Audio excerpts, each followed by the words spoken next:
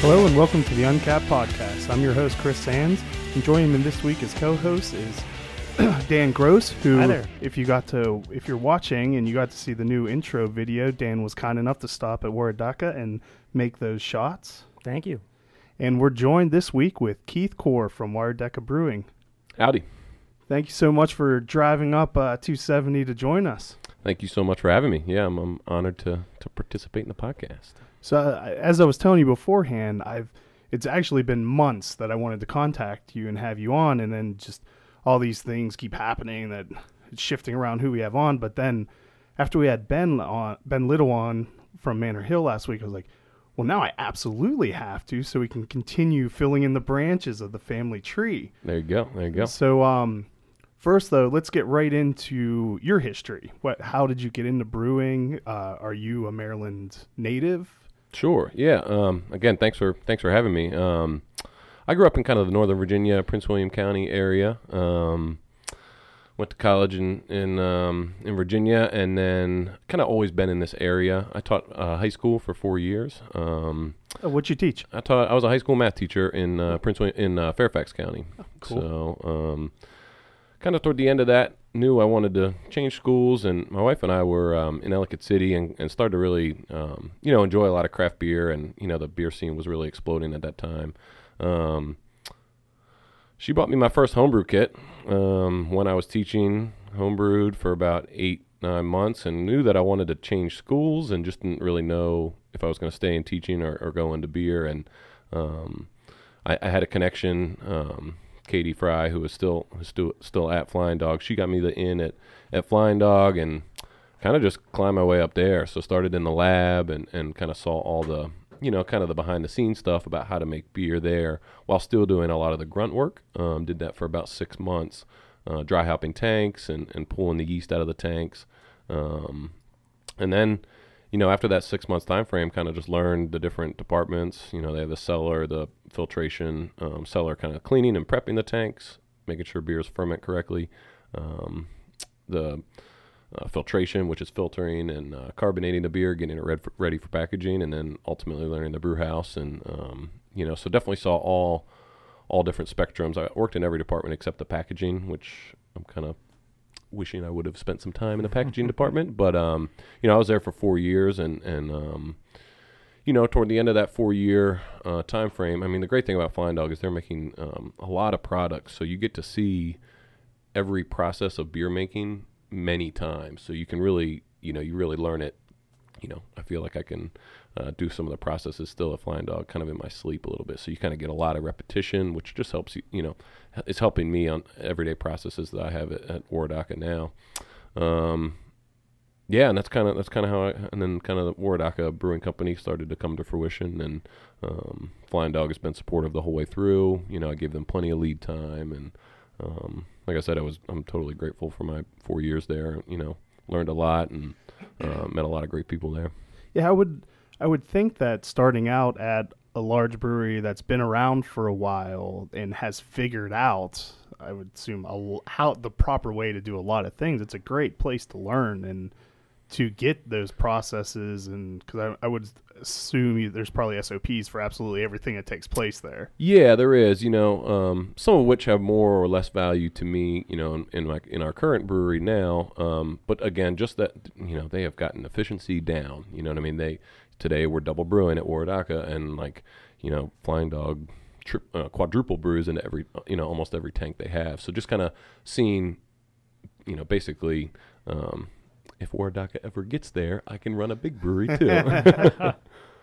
And you started in a lab at Flying Dog, so you did sort of the science part of it.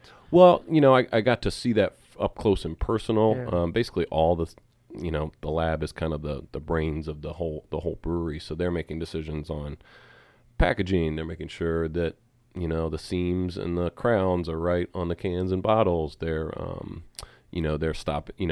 they're kind of chilling the tank when it's done fermenting. They're telling you which yeast to pull out and pitch that yeast into which tank. So while I wasn't really doing a lot of that stuff, I was able to be in the area and observe all that happening. While, dry hopping 5 or 6 tanks a day, and going to other 5 or 6 tanks and pulling the yeast out. So I got to see the lab run and how the operations of the brewery run, but then also got to throw some parts around and do some things in the cellar and see what those guys are doing. And those are really the guys moving all the products. So got to see that and knew that that's where I wanted to go. So let's talk a little bit about the origins of Waradaka. And you said it was a made-up name, but it does have an origin. So you could give us just the history of the farm itself and the inception of opening the brewery. Sure, yeah. So Waradaka, Waradaka Farm started in 1932. It's on its second location now. We moved to the farm that we're currently at in the 50s, in the early 50s. Waradaka stands for Washington Recreational Day Camp. So my wife's grandfather founded the farm there was a lot going on. There was kind of the World War II. We were in between wars there, and they needed a lot of parents were going to work during that time frame, so there was a need to house a lot of kids, So they were an overnight camp for a couple hundred kids, starting in 1932 all the way up to the late 80s. We had an overnight camp there. So the brewery right now is in the old girls' dining hall. Our tasting room is in the old boys' dining hall. There is like a commercial range hood because we did have a commercial kitchen because the farm was feeding, again, a couple hundred kids a day. So the farm was very much kind of built for entertaining almost. My father-in-law is very used to having a lot of people on the farm. Sometimes people, it is a 230-acre farm, so people ask, what's it like to have so many people on your family farm? Well, it's always been a place of gathering and always been an entertaining type place. They kind of faded out the overnight camp in the late 80s. I think that, I don't know the exact reasons, but I think insurance was one of them. I think, having a couple hundred kids and having horses and a lake, and, I think carrying that much insurance got a little crazy. So they've always had horses. They kind of phased in the horse, went full on with the horses there. And then, so right now it's a fully functioning equestrian center. There's an indoor riding arena. We have 70 or 80 horses on the property at all times. There's a couple events where, 200 or 300 horses are on the farm for 2 or 3 days. So there's big horse events there, of which the tasting room is open. And the whole farm is an ag preserve. So one of the things you can do under the ag reserve is an agriculture. Anything added has to be agriculturally related. A farm brewery, which is what we are, that kind of is an allowable use. So it's definitely a value-added business in an ag preserve setting. So are you growing hops or ingredients on the farm too? Yep. So for what the farm brewery that we're meeting is, we're growing hops. We have 200 Cascade plants that are about to go into their they're about to go into their third full growing season. So hopefully we'll start to see some pretty sizable yields on that. We have honeybees on site. Honeybees are tough. We're learning how to get some high yield off of honeybees, but we are using the honey from that in a beer. And then we have kind of like a brewer's garden, basically kind of a big commercial garden where we're growing a lot of the herbs that we use for the beers. One of which is lemon verbena. So if we had a flagship, it would be our Beecher IPA, which is basically a lemon verbena IPA. It's 5.8, so wherever you want to feel like that is, but it's a lemon verbena IPA that's also Centennial forward. Centennial already has that kind of citrusy, lemony characteristic, so lemon verbena is a nice complement to that. Herbs are a way that we can grow a lot of flavor and not that much vegetal mass. In a bush of lemon verbena that can produce a lot of that characteristic that we can spread out throughout batches. So that's a type of herb? Yeah, lemon verbena's I don't know, it's similar to almost basil, but it is very strong lemony characteristic. It's used in a lot of like cocktails. But we use it as a dry hop. We take a big kind of ball of that and drop that in the tank, just like we would dry hop a beer after fermentation, and it gives it a nice citrusy little punch to it. So this question's led to, because I'm pretty sure this is the exact reason why Dan is doing it. But do you have a lot of people bringing their kids for horseback riding lessons just so the dad can escape away to have a beer while they're... We have noticed a lot of fathers are getting into dropping their kids off for lessons. Usually it was rotating duty. Now it's Mom's no longer the only person dropping. Although my wife actually, she's a craft beer lover too, and she actually takes that duty very happily. She'll come because the lesson starts right when the brewery opens. And so she also can just wander perfectly over there. planned. Yes. I can't speak to the popularity of lessons on Thursday through Sundays, but I can imagine they're not hurting. I'm sure. So let's talk a little. So you mentioned your Beecher IPA, which if you had a flagship, that would be your flagship. What other beers have you done that were really well received and that you're very proud of? Sure, yeah. So Beecher's year round. So is our Reveille. Reveille's like the, there's taps that they play at the end of the day. Reveille is the morning bugle call, get up out of bed type thing. They used to play that now right on campus where the hops are grown. They used to play that to kind of get the kids out of the cabins. That's our coffee stout, and that does really well. It's a 7.5% coffee stout, which we're using cocoa nibs and then Mayorga, Montgomery County roasted coffee in. So again, it's pretty, it's not real sweet. It's pretty dry, but definitely for your black coffee lovers, that's the coffee stout to go for. That's been a really nice hit for us. Our honey wheat called Little Dam is also really popular in a tasting room, and we're starting to see some good traction with that in off-site accounts as well. So those are our kind of year-round beers. We're just pulling into spring seasonals right now. Our Belgian wit is called White Flag. And that does really well for us. That runs all through the spring, summer, and into the fall. The fun thing with that is we'll fruit it with different fruits depending on the growing season. So I think last year we did a black raspberry and a red raspberry version of that. Still adding that at the end of fermentation, so it won't provide real sweetness, but you do get some color and a really nice berry kind of characteristic to that Belgian wit beer.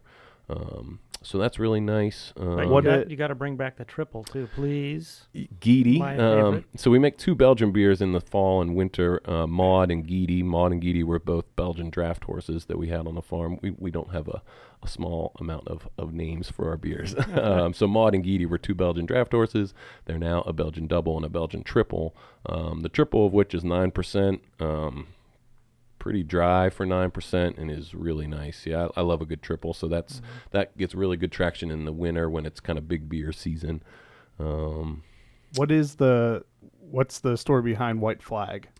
White flag, when you flag a horse jump, there's a white flag and a red flag, and our marketing budget and people are small, and it's a Belgian wit beer that is white, and so we called that White Flag. That's about where we got. Well, no, I was hoping that it was that's a great answer, because I love how so far absolutely everything you've mentioned sticks to a very nice theme and has a story that fits into the history and the theme of your brewery.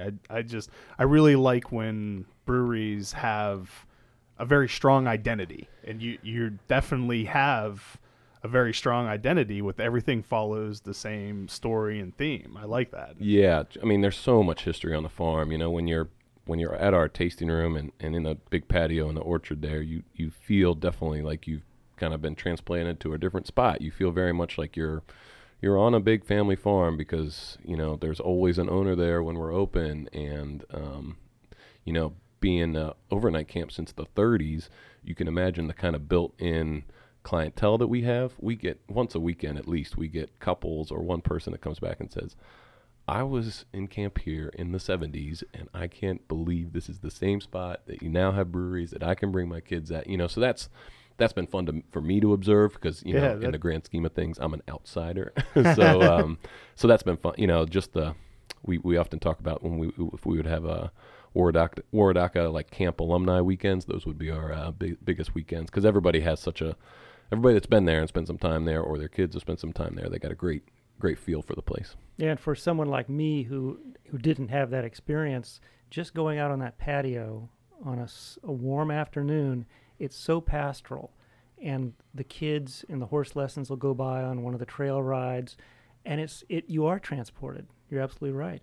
And I wanted to ask one thing that we talked about briefly this morning is the idea of building a brewery on that farm kind of came about because I understand you guys were kind of looking for a way to diversify in a way the whole farm, what you're going to do with the rest of this farm. Yeah, my in-laws, the kind of generation that's running it right now, the second generation kind of came to the third generation and said, again, we want to diversify. We want to do something that had some added value, something that brought some more to the farm. And we talked about a lot of things, livestock and Christmas tree farm. And, the farm brewery, we obviously, I was in the beer industry, for a good time before that. And the farm brewery, Tom Barris at Milk House had kind of had that up and going. Once we started talking about that, that was hard to get off that idea. Yeah. It was basically me having to stop losing sleep at night and say, okay, there's a lot riding on me making beer here. But once we decided to do it, it was a no-brainer. And we just kind of started to write a business plan. And the biggest thing was kind of checking with the things that are going on at the farm already and making sure that we could integrate that properly. My in-laws' house is right across the alley from the brewery, right across the little drive there from the brewery. So we want to make sure that they're okay with it. We have limited hours. We close at 8 o'clock every night and 6 o'clock on Sundays. So that's helped. That's eased the impact there. We're only open 4 days a week. So Monday through Wednesday, the people that board their horses there feel like they have the place to themselves. So we're cognizant of integrating properly with the farm. We're happy that people are there, but we want to try to make everyone's experience good in the whole process of the brewery. And I think it's gone over well. The boarders, for the most part, are ecstatic about the brewery. They bring their friends, they bring their family, they go for a horse, trail ride, and then come to the brewery when we open, and they're pretty good about it. We're learning crowd control. We're just like any other. We're going through some growing pains in the spring and summer here when it really gets rocking and rolling. We're kind of learning on how to handle that, but for the most part, it's been really fun. So it wasn't a really hard sell to. Not for me. to get to get your in-laws buy-in to open a brewery on the property, was it? It's so funny. Did it take some not quite arm twisting, but some really talking into, or were they very amenable from the beginning? They were pretty game from the get-go. I think they were surprised. My in-laws are not into craft beer at all, and I think they were surprised at the popularity that there has for it. Let's put it that way. So, and then they've been supportive the whole run. So it's been great. And I feel this is definitely something I should know. But are there other farm breweries in Montgomery County? So we were the first to open. We opened December 2015. December 2015. Brookville Beer Farm is kind of right. They're like 2 miles away from us. They opened, I want to say, sometime in that summer of 2016. So there are 2 farm breweries right now in Montgomery County. And that's really close to you? Yeah, 2 miles down the road. Has that helped you? Or is it? There is plenty of population in this area. While you feel very much like you're in the country, there's plenty of population. Olney is right down the road. And then we get a lot of people from Gaithersburg. So there's definitely enough population to support 2 spots. I think we're both offering different feels, and that's been good for both of us. I think it would be worse if we felt like 2 places that were the same. Yeah. And there's not that. I don't think there's really that feel. So yeah, it's been great. There's been a bunch of people who have talked about they having other breweries really close to them actually isn't bad at all for them, because then now it's an easier decision if someone's going out wanting to try breweries. Yep. Like if I go to Waradaka, I can also hit up the Brookville Beer Farm. Brookville Beer Farm right afterwards. Yep. So from the beer tourism aspect of it, you get an added draw from. We're definitely seeing that. Yep, we're definitely seeing that. And again, while there is population right where we are, most people are. We should keep this stat. I wonder what your average commute was. Tell us what your average commute was. I would imagine it's in the 20-minute time zone. So that's, for some people, that might be a long distance. And so, yes, having 2 is great. And yeah, no, they've been good to have. And if I need something, I can call him and get a bag of grain, and he can do the same thing. So yeah, it's cool to have a neighbor. Like I said, we're in the country, so it's crazy that that we have a neighbor, but we do. So are you the only one brewing right now, or do you have an So I have an assistant that helps on Wednesday, Thursday, Friday. Thursday he's doing some beer deliveries for me, and then we usually brew on Wednesday and Friday, and he's brewing right now. We're doing a double brew, and so I started this morning, and he's going to finish up. How many places do you guys distribute now? So at last check, I would imagine we're at the 50 different account range. Mm-hmm. You know, it's tough because some accounts are more active than others, you know, but I would say we're in the 50s, somewhere there. Do you know who Tim Smith is? Sure do. He's a big fan, and I Yeah, believe the words are "you're hot." Thank you, Tim. You're hot too, buddy. So, are you you're distributing also? Yeah, so we self-distribute. So, you know, we're in Montgomery County, so we can self-distribute, but we're also a farm brewer, and we can self-distribute. We're going everywhere from kind of the Silver Spring, Bethesda, Tacoma Park area, and from brewery down to that, all the way over to Baltimore, kind of Linthicum, Baltimore area. We're up to Sykesville, kind of that, you know, Route 70 right now is kind of our barrier, and then over to Frederick. So we're kind of in that, you know, kind of hyper central Maryland. We haven't yet gotten to like Annapolis. We haven't gotten to the Eastern Shore. We haven't really gone above Baltimore to Demonium or anything like that. But yeah, you know, we're taking the model that if you can pump beer, the closer you can keep beer and keep your accounts real active, then that's better than driving all the way to Annapolis or to the Eastern Shore or something. But in a very short amount of time, you hit the ground running. Yeah. You know, we our sales rep is doing a good job, and I think she rolls in with these crowlers, and that's a good looking package. Just throw on the bar there. I love your packaging; it's great, especially the three of them together. So is that all three of the labels you use, or do you have other ones also? No, so yeah, we have 4 different logos, different cans there, and the crowler's been great. You know, Oscar Blues owns the crowler, and my wife and I were at Oscar Blues in Asheville, and I don't even think the brewery was really going yet, but we saw that they had a crowler, and we said, if a brewery ever happens, we're going to go ahead and get one of those. And I think in the area, we were, you know, kind of ahead of the curve, and we're still doing a lot of people come in and say, whatever that machine is and whatever it just made, I want one. So they kind just of to see it go. Yeah, they sell itself. They sell themselves. So it's been fun. Yeah. What's a great? I mean, I love to take growlers home, but unless I'm going to have people over, typically I don't want to waste any of it. But taking 32 ounces home is much more convenient and with a crowler you can take it with you so many more places, to the beach or and we've thrown them in backpacks while biking and Yep. Yeah, no, they've been great. We even have koozies at the brewery. If you want to get real crazy, you can just get a 32-ounce koozie and sit on a boat somewhere. But you know, what I really like them for is, like, again, around the holidays, if you're going to a Christmas party, you want to bring beer. I mean, growler or crowler right now. I mean, I like buying beer from the source, because there's so much beer out there that if you buy something in the package, or even from a cold box, like, you just don't know how fresh it is, or, you know, whatever. So if you can taste the beer, put it in a package, go to your Christmas party and drop that beer off, then that's, I think that's the way to do it. I think that's kind of more and more people are noticing that that's the way to get fresh beer. The crowlers, you can just drop that off and not have to worry about getting anything back. Oh yeah, that's a good... which has been, I don't know, they're awesome, and yeah, we love them. And just cool to watch them spin around. There you go. And who, nothing wrong with a big old beer like that. 32 ounces, you don't have to move your seat too often. Now, this morning we were talking, you were brewing the honey wheat. Mm-hmm. And I guess it's the wheat is the grain that you got, the local grain, and got locally malted. Is that right? Thanks for asking. So we have just started a partnership with Chris Mullinex of Mullinex Malting Company. They're over on Triadelphia Road in between 97 and 32. I think they have a big farm there.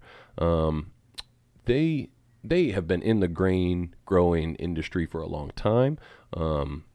They just started to grow two-row that they're now, two-row barley that they're now malting for us. And we're cutting it in at around 25%. On the 2 batches we did today, it was 25%. And we're going to kind of, observe some sensory and see how it ferments and see the extract that we get out of that. But hopefully the beginning of a beautiful thing, I mentioned the things that we're doing, that we're growing on the farm. We're trying to really focus.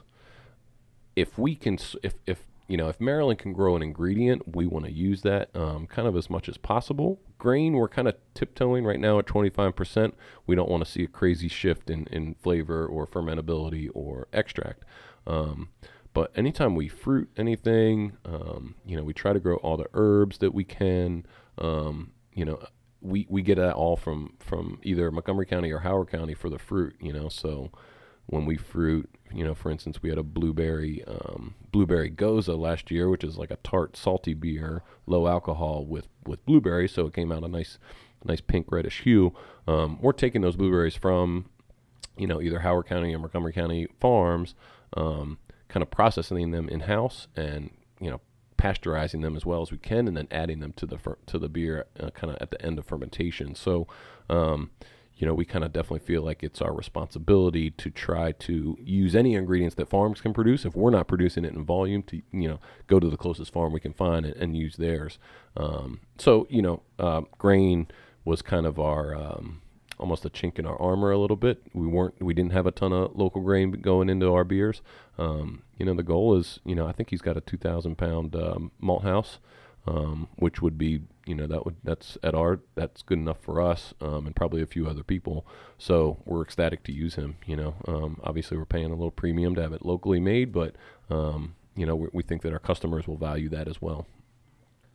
What size brew house do you have? So we are a 10-barrel brewery with 80 barrels of fermentation and then another 20-barrel bright tank. And we had touched on briefly the collaboration you did with Flying Dog as part of the Family Tree beer. Have you done any other collaborations with local breweries? So we have not yet. We do have Brookville Beer Farms has a collab kind of in the works that hasn't been released yet, but Montgomery County Beer Week is quick approaching, and Brookville Beer Farm took it on themselves to kind of do a collab. So we do have that coming out. You should look for that kind of coming soon, but those are only 2 happening right now. So do you have anything coming up or any special events you'd like to plug and talk about? Sure. Well, this is probably some of the last sane days coming before next week. Craft Brewers Conference is coming next week, and that's going to be pretty crazy for us. We have an event Tuesday night at City Tap House, which is the kind of the official Family Tree event. So that'll feature so basically a tap takeover between Waradaka Brewing Company, Flying Dog Brewing Company, Manor Hill, Vanish, and DC Brow. So all of those breweries will get 3 to 4 taps at City Tap in Chinatown. That's Tuesday night at 5 o'clock. And then Thursday night we have we're lucky enough to take place in the double IPA tap takeover at Meridian Pint in I guess that's Columbia Heights Thursday night. So there's some pretty fancy beer at that event, and I'm just happy that people will be tasting mine next to theirs because I'm honored to be featured at that event. So those are our 2 kind of events we have for CBC. And then, man, we're going to 3 farmers markets a month. So if you're in Silver Spring, Tacoma, or Bethesda, I believe, look for us there at farmers markets. We roll up with a bunch of the cans and some beer to sample, and you can bring your own growler and fill up. So, breweries have made farmers markets much more enjoyable. Yeah, I mean, yeah. I'll say. Just like taking your kid to horse lessons. Yeah. Yeah, I'll go with you to the farmer's market. Sure. I'll go. So, yeah, that's going on. So, we're kind of entering our busy season. We're at kind of, we're at most of the bigger beer festivals coming up, in the area. If it's a relatively big beer festival, we're probably going to be there. I know one we're doing in DC, I think on the 22nd, at Nats Park is a pretty big beer festival there. So, the best place to find that is our website. Is our Facebook page. All the events are created on our Facebook page, and that's a great way to keep up with what's going on, tap takeovers, and those type of. In fact, I think we're at the Ale House in Columbia Thursday night. So. And what's the URL for your website? It's WaradakaBrewing.com. Yeah, WaradakaBrewing.com, and there's all kinds of information there. We run our tap list through Untapped, so that keeps our tap list on our website and our Facebook totally up to date. So if you want to know what we have on tap there, it's got a really nice frequently asked questions section. So if you're planning to come out to the brewery, we really hope you're coming out to the farm. Peruse through those FAQs, and that'll give you all the information you need for your first visit. And you might also want to mention that I believe people can bring their own food to the brewery. Correct? Sure. So I've done one of these before, and I totally forgot to mention where we are. We are in northern Montgomery County. We're in technically Laytonsville. The address is 4017 Damascus Road. We're at the intersection of basically Georgia and New Hampshire, if you're familiar with that area up there. We are definitely kid-friendly. We're dog-friendly. You can bring your own picnic. We do have some light food available, cheese, crackers, hummus, pita chips, that kind of thing. But you can definitely bring your own picnic. We got 25 picnic tables, lots of outside space. Definitely kid-friendly, dog-friendly. And then we do pony ride. We are starting pony rides for kids on Saturdays. It's kind of a first come, first serve. But if you want to drink a beer in line while your kid rides around on a pony, that's a beautiful place to do it. And then we also doing trail rides on Sundays, which start at 3:30. They're for adults, but it's like an hour trail ride around the farm that finishes with a flight of beer when you're done. So, if you're into horses or beer, or you would like to get your kids into horses while you get into beer, we are the spot to do it. Yeah, my wife had sent me a thing asking if I wanted to sign our oldest up to a summer camp for it involved horseback riding. And my first thought was, it's the last thing I want her to get into. But now I'm thinking it might actually not be that bad. I could get a free pass every weekend to go to a brewery. It's a beautiful thing, Chris. There you go. Barty, we do have a summer camp that still runs out of the farm over the summer months. So like we're still Waradaka, again, Washington Recreational Day Camp. We're still doing that day camp part. We still have 5 days a week for 8 weeks out of the summer. Barty brings campers. They swim in the lake. We have a climbing wall. There's a zip line, and they do horses. So we're still a little bit involved in the day camp thing as well. So check them out if you do want to. Cool. If any of those things sound fun. So. Great. Well, thank you so much for coming in, Keith. It was great learning about Waradaka. I am just pleased to see the beer sitting on the table that we will sample later. Thank you so much for bringing it. Plenty to take home and enjoy. Thanks for having me, guys. The Uncapped Podcast is produced by Graham Cullen and me, Chris Sands. Be sure to like us on Facebook, and if you've enjoyed these podcasts, please leave us a review on Google Play or the iTunes Store. A special thanks to Double Motorcycle for providing our theme music. Thanks for listening.